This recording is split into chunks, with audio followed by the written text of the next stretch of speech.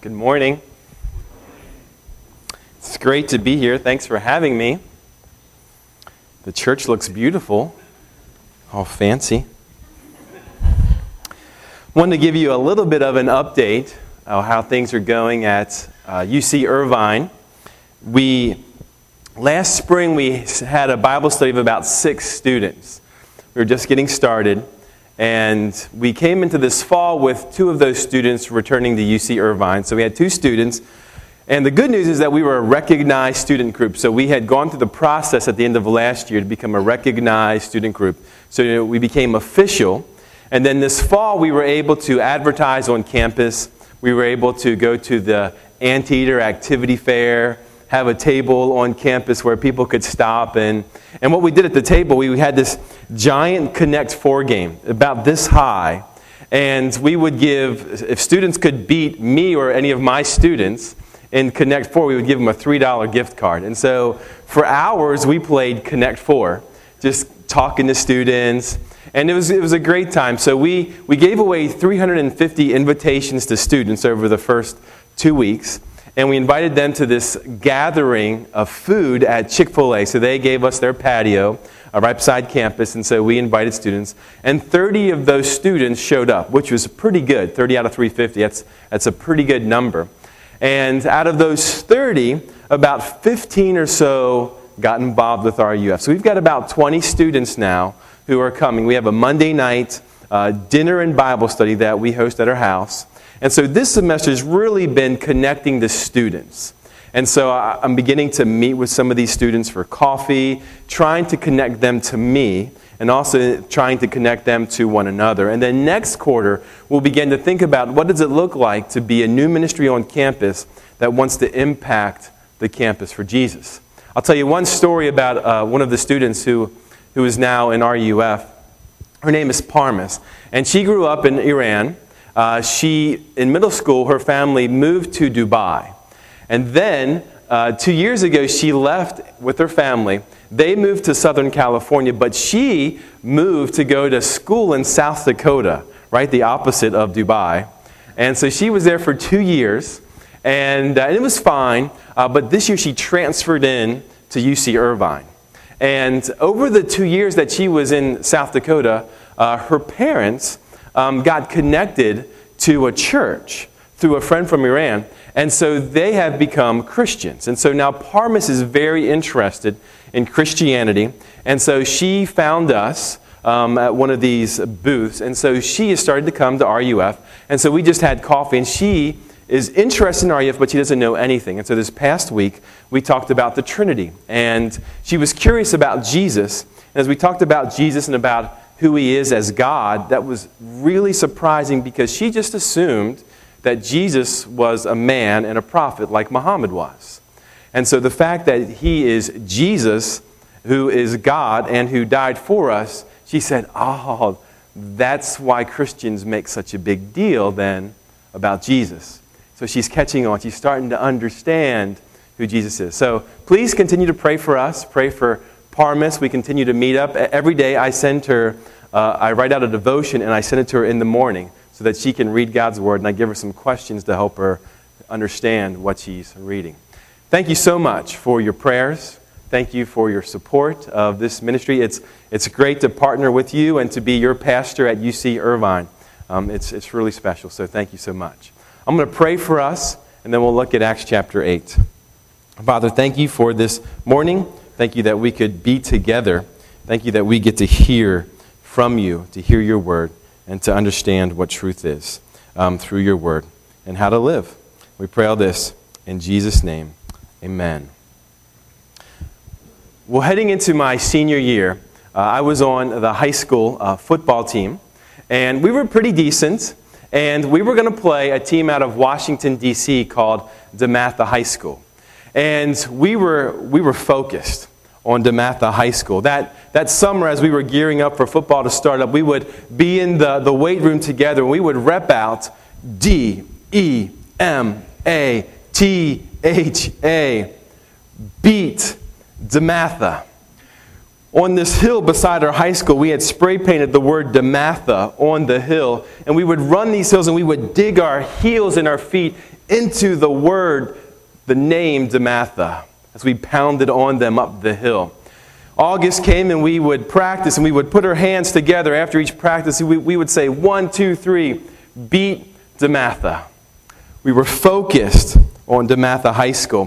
Finally, the first game came. It was under the lights. It was the largest high school stadium in Maryland. And as the ball was kicked off to start the game, all of us on our team knew without a doubt that we were going to lose. We had lost by 40 points the year before to Damatha. And they were ranked number 5, not just in the state of Maryland. They were ranked number 5 in the nation by USA Today. And it was our chance for glory. And as we walked off the field with our heads hung, we knew that our opportunity for glory we had missed. And glory, the pursuit of it, it's so elusive. It's so hard to get glory. And the pursuit of glory, it starts early on. We are hardwired for significance in this life. In elementary school, we begin our pursuit of glory. We say, Daddy, am I the fastest? Or Mommy, am I the prettiest? It continues in middle school, but we're even a little more aware of our glory position in middle school. You try out for the band and you make the band, which is wonderful, but then they seed you. You're maybe first chair or third chair or last chair. You know where you stand in position to other people. You're aware of your position when you grab your food in the cafeteria, you get your food, you turn to go to everyone else, and sometimes there are people who are waiting for you, and other times nobody is wanting you to sit with them. You remember in gym class they would pick teams, and maybe you were picked first, but maybe you were picked 7th out of a team of 10, and you know where you stand. Perhaps you tried out for a play, and it's devastating when you don't make the play. But if you do, it's glorious. But maybe you've made the play, but you don't have a significant part. Maybe you make the play and you do have a significant part, but it's not one of the lead parts. And this pursuit of glory, it's elusive. And the thing is, the pursuit of glory, to make a name for ourselves, it never ends. Maybe we're not asking Daddy if we're the fastest or Mommy if we're the prettiest, but we're constantly checking our bottom line in business to see how we're doing.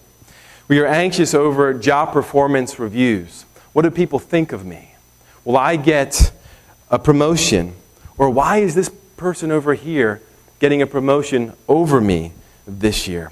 We wake up wondering in the morning how many people liked our Facebook post. And perhaps why didn't they like it as much as last time when you posted?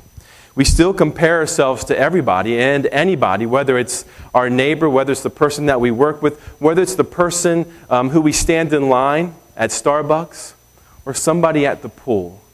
We're always comparing ourselves, and we long for someone to tell us that they appreciate us, that we're doing a good job, that you're a good mom, that you're a good dad, that you're a good son or you're a good daughter, or we're so glad that you work for us here with our company. But this desire for significance, for glory, to make a name for ourselves, which seems normal to us, can also be dangerous.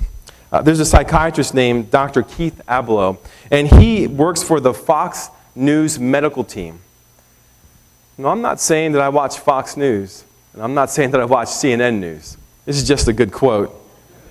He quotes a study by French psychologist Jean Twenge, who has found that narcissism in college students is up 30% over the last 30 years. He continues in this article, I have been warning about this trend as the single greatest threat to our culture for years, because a narcissistic people lost in the pursuit of something as vanishing as notoriety or making a name for yourself is a people who cannot summon real character, nor empathize with one another, nor pursue momentous deeds, nor achieve genuine greatness. He continues, he says that because as a culture we are pursuing our own individual glory, that keeps us from having real character and that keeps us from doing anything of real significance. In other words, the more we pursue our own greatness, the less we actually achieve true greatness. And here's the thing. The pursuit of glory, it doesn't end when you become a Christian. Even though we are convinced that God is great, even though we are convinced that God is good, we still get all twisted up in this never-ending pursuit of greatness, looking to make a name for ourselves. And this is true of John the Baptist, when he said, "He must become greater and I must become less." Now, John the Baptist had become a celebrity. He had his own style. He wore camel's hair. He had his own fad diet. He ate locusts and honey. He lived exotically in the wilderness. And many people came to listen and to see John the Baptist. They were enamored by his teaching. And some said, he must be a prophet. Others said, he must be Elijah come back. And still some said, he's the Messiah. Even though John the Baptist was there when he saw the Holy Spirit descend upon Jesus at his baptism. Even though John the Baptist was there when he heard the voice of God saying, "This is my son, whom I am well pleased with." Even after all of this, John the Baptist still had to say, Jesus must become greater, and I must become less. He saw the glory of Jesus firsthand, and he still wrestled with pursuing his own glory. And this is what we see in Acts chapter 8. Simon the Great is struggling with pursuing his own glory. He wanted to make a name for himself, and he wanted to do so at any cost. We'll look at three things this morning from this passage. We're going to see that the name of God is becoming great. Secondly, we'll see that Simon is trying to make his name great. And then finally, we'll see that only God can make a name for us that is truly great. We'll start with the name of God is becoming great here in Acts chapter 8. The context here is the gospel. The good news is beginning to advance, and it's doing what seemed impossible. It's doing the improbable. The Samaritans of all people received the word of God. Verse 12 tells us that Philip preached the good news of the kingdom of God, and the Samaritans actually believed it. They believed and they were baptized. And this is pretty amazing when we consider who we're talking about. The Samaritans. The Jews hated the Samaritans. The Samaritans hated the Jews. Think of the person in your family who you could not imagine coming to faith in Christ in Jesus. Think of who that person is. You couldn't imagine them trusting in God. Well, for these new Jewish converts to Christianity, for them, it was the Samaritans. They could not believe or conceive of a time when the Samaritans would actually trust in the God of the Bible. There had been 1,000 years of hostility between the Jews and the Samaritans. In the 5th century, after the Babylonian captivity and after the Jews are coming back to Jerusalem, the Samaritans offer to help build the temple. And the Jews say, absolutely not. In response, the next century, the Samaritans build a rival temple on Mount Gerizim. The Samaritans did not accept the word of God. They only held to the first 5 books of the Bible, of Moses. And these Jews, they hated these false believers of God and their false religion. In fact, so much so that in Luke chapter 9, when Jesus is rejected by the Samaritans, John, the gospel writer, the disciple, comes up to Jesus and he says, Jesus, is it okay if I ask permission from heaven above to send down fire and burn up these nasty Samaritans? And yet, here we see the Samaritans receive the word of God. They believe. Now let me pause here. There are people in your life who you cannot imagine coming to faith in Christ.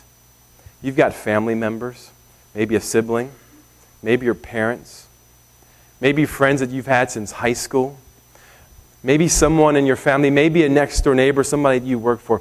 The Word of God is powerful, and it has its way in people's lives. Do not give up on those people in your life who you think could never come to faith in Christ. Do not give up. Tell them about Jesus. The name of God is advancing. The name of God is becoming great, even here to the Samaritans. And this is exactly what God had promised. In Genesis chapter 12, God says to Abram, he says, "Go from your country, from your kindred and your father's house to the land that I will show you, and I will make you a great nation, and I will bless you, and I will make your name great, so that you will be a blessing." So God says to Abram, your job is to make my name great. Your calling is to live for my glory, for my significance. And then God says, it will be me who will make your name great. I will bring you glory. But here is the warning, though, to Abram. Do not go out and try to make your own name great. In other words, don't live for yourself. Now, what's interesting is the previous chapter, Genesis chapter 11. It's the story of the Tower of Babel. And the Tower of Babel is when the people of the earth, they come together and they say, "Come, let us build a tower that reaches all the way up into the heavens so that we might make a name for ourselves." Right before, God has this conversation with Abram about how to live and who to live for. It's right on the heels of a people who wanted to make a name for themselves, who wanted to seek their own glory and their own significance. Here in Acts chapter 8, as the name of God is spreading, just like God told Abraham it would, as the name of God is becoming great to the Samaritans, Luke includes a cautionary tale of someone who is called Simon the Great. Simon is trying to make a great name for himself. In Acts chapter 8, we come to this unique situation where the Samaritans, they hear the gospel, they believe the gospel, they're baptized, but they do not receive the Holy Spirit. Now, this is not the typical way that the Holy Spirit would come to believers after the resurrection of Jesus. Acts chapter 2 tells us the typical pattern is, repent and be baptized, every one of you, in the name of Jesus Christ for the forgiveness of sins, and then you will receive the gift of the Holy Spirit. Now, this is important because in the Trinity you have the Father, you have the Son, and you have the Holy Spirit. And it's the Father who plans salvation. It's the Son who accomplishes salvation. And it's the Holy Spirit who applies the benefits of salvation to the believer. But here the Samaritans did not receive the Holy Spirit when they believed and were baptized. So the question is, why? What's going on? Why did they not receive the Holy Spirit?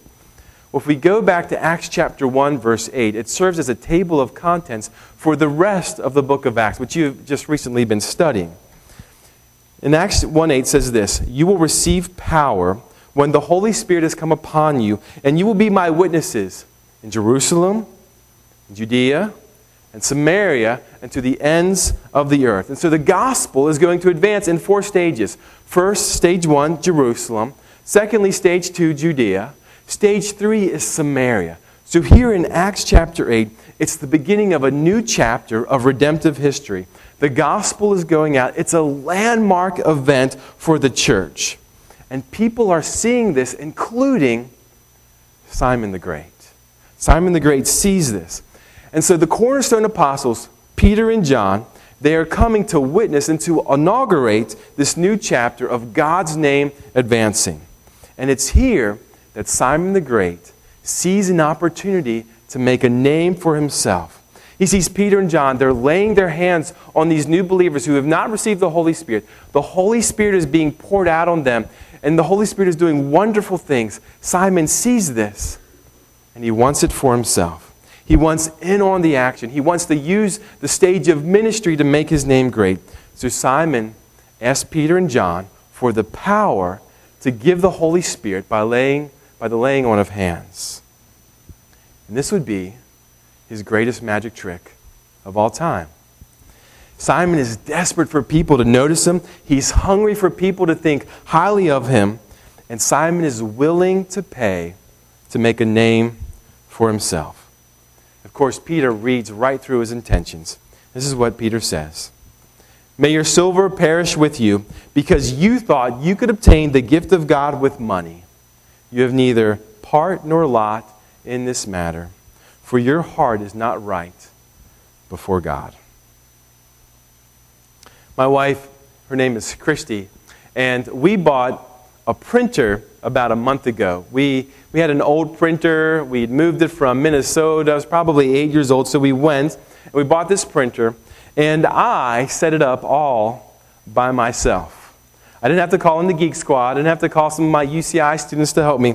I did it all myself, and I wanted my wife to acknowledge my greatness in all of this.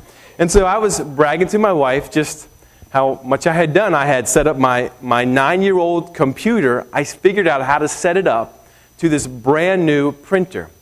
I have a new computer. I figured out how to do that. And I was able to hook my iPhone up to this printer and my wife's older iPhone to the printer.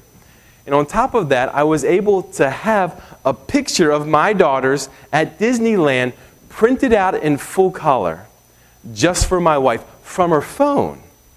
So this printer can do all kinds of things. It's super fast, and it can print double-sided. So double-sided where you don't have to like take it out after it prints and then flip it over and then put it back in. It'll do it for itself. I didn't even know that was possible for a home printer. And I set it up. So I was wanting my wife to acknowledge my greatness, but she had her own idea. So she, instead of complimenting me, decided to tell me how great she was. And so she started and mentioned that it was actually her idea to buy a new printer. And in fact, she was the one who picked the printer out, and she got it on sale. And on top of all of that, she risked her life to go to Costco on a Saturday to buy it. Wasn't she the great one in the family? And what's funny is we both love this printer, but we never gave one thought to Hewlett-Packard. We never gave one thought to the technicians, the engineers, the designers who did all of the work, who created this. We just thought about ourselves. And you know, we make everything about ourselves. We don't give God credit for the skills that we have learned. We don't give God credit for the abilities that we have. We don't give God credit for the parents who have helped us in life. We don't give God credit for the teachers that we have. We don't give God credit for His creation and all that it is. We don't give God credit. We just often think of ourselves. And we want to brag about setting up a printer. In C.S. Lewis's Prince Caspian, which is from the Chronicles of Narnia series, Aslan, who is the Christ figure, is talking to the mouse. "But what do you want with a tail?" asked Aslan. "Sir," said the mouse, "I can eat and sleep and die for my king without one. But a tail is the honor and glory of a mouse. I have sometimes wondered, friend," said Aslan, "whether you do not think too much about your honor." The great irony here in Acts chapter 8 is that Simon was trying to make a name for himself by using the gospel, when he could have had an even greater name because of the gospel. Only God can give us a name that is truly great. Have you ever heard of the city called Malchunk, Pennsylvania? It's a strange name, two words, Malchunk, Pennsylvania. Probably not. This city has not been called Malchunk since 1953. Since 1953, the town has been called Jim Thorpe, Pennsylvania. It's a northeastern town, and it was named after the same Jim Thorpe who is considered by many to be the greatest modern athlete.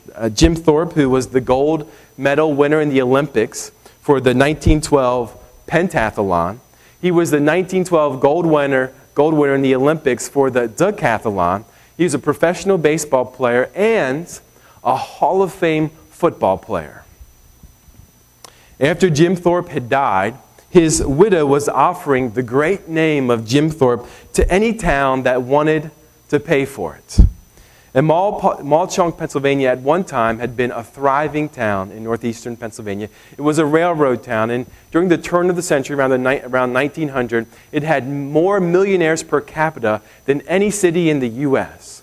But as the railroad industry began to decline, so did its name, or at least its name recognition.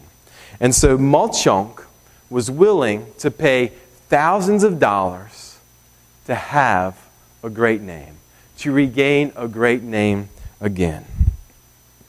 There has been a loss of glory for us. And this is the story of Christianity, that we were made to live forever. We were made to not get sick, to not physically get weak, to not deteriorate. We were made to not have to compete with one another. We were made to not have to wonder where we stand in our position before others and before God. We were made to know of our acceptance before the God who created us. We were made to not struggle and to not suffer and to not deal with pain. We were made for glory, and yet all of that was lost in the fall. All of that was gone. Adam and Eve wanted their own glory. They wanted their own significance. And they chose their glory over the glory of God. And now because of their choice, we continue to choose our glory over God's glory. And yet we long for what we were made. We were made for glory. And now we're desperate to recover the glory that we were made for. How much are you willing to pay for a great name? How much are you willing to give up to make a name for yourself? Are you willing to work long, crazy hours? Are you willing to possibly injure your marriage? Are you willing to possibly weaken your character to make a name for yourself? How much stress are you willing to put up with as you pursue a great name for yourself? But in the gospel, there is a quenching of our thirst for this great name. There is a new name that we can have. There is a greater name that we can have. And the name that we can have that is great is a name that we don't have to pay for. It is free. In Revelation chapter 3, Jesus is talking to the people of God at the church in Philadelphia. There in Revelation 3, this is what Jesus says. He says, I will make him a pillar in the temple of my God. So he's saying, I will make the Christian a pillar. I will make him a regular presence in my presence. Then he goes on to say, never shall he go out of it, and I will write on him the name of my God. And I will write on him the name of the city of my God, the New Jerusalem. And I will write on him my own new name. For those who trust in Jesus, you have a new name. Your first name is the name of God. Your middle name is the name, the New Jerusalem. And your last name is the new name of Jesus that we don't even know what it will be, but that will be your name. Some 60 years after Malchunk bought a new name, very few visitors come to visit this northeastern town that has the Jim Thorpe Memorial in the center of it. Fewer and fewer dollars come in each passing year because of the name of Jim Thorpe. In fact, fewer and fewer people even know who Jim Thorpe ever was. The glory of his name is now fading. A disappointed and disenchanted city of Jim Thorpe councilman said very crassly, all we saw were dollar signs, and all we got was a dead Indian. But there is a name available to all who call Jesus Lord.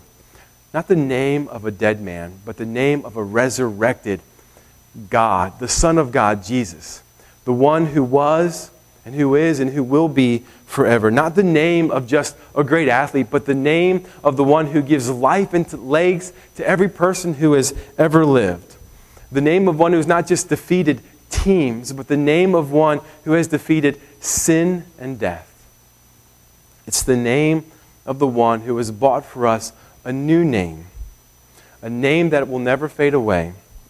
It's a name that is yours, and you can't lose it because it was never yours to gain in the first place. It's a name that only God himself can give you, and it's his name for those who trust in his Son. Let's pray. Father, thank you for your word. And Lord, we long for glory. We were made for glory, and we lost everything. And yet, Lord, you are offering us a significance, a glory that we cannot earn, that we do not merit, that we certainly do not deserve. And yet you want to give us this glory, and it's your name. It's knowing you. Lord, thank you for your love. Lord, it doesn't make sense to us. I guess that's why it's grace. Lord, thank you for for your Son Jesus, Lord, who was willing to give up everything for us. Lord, would you give us eyes to see Jesus for who he is? And Lord, would you help us to not compete, Lord, with your glory? Lord, would we be satisfied in the glory that you have given to us? We thank you, we praise you. We pray this all in Jesus' name. Amen.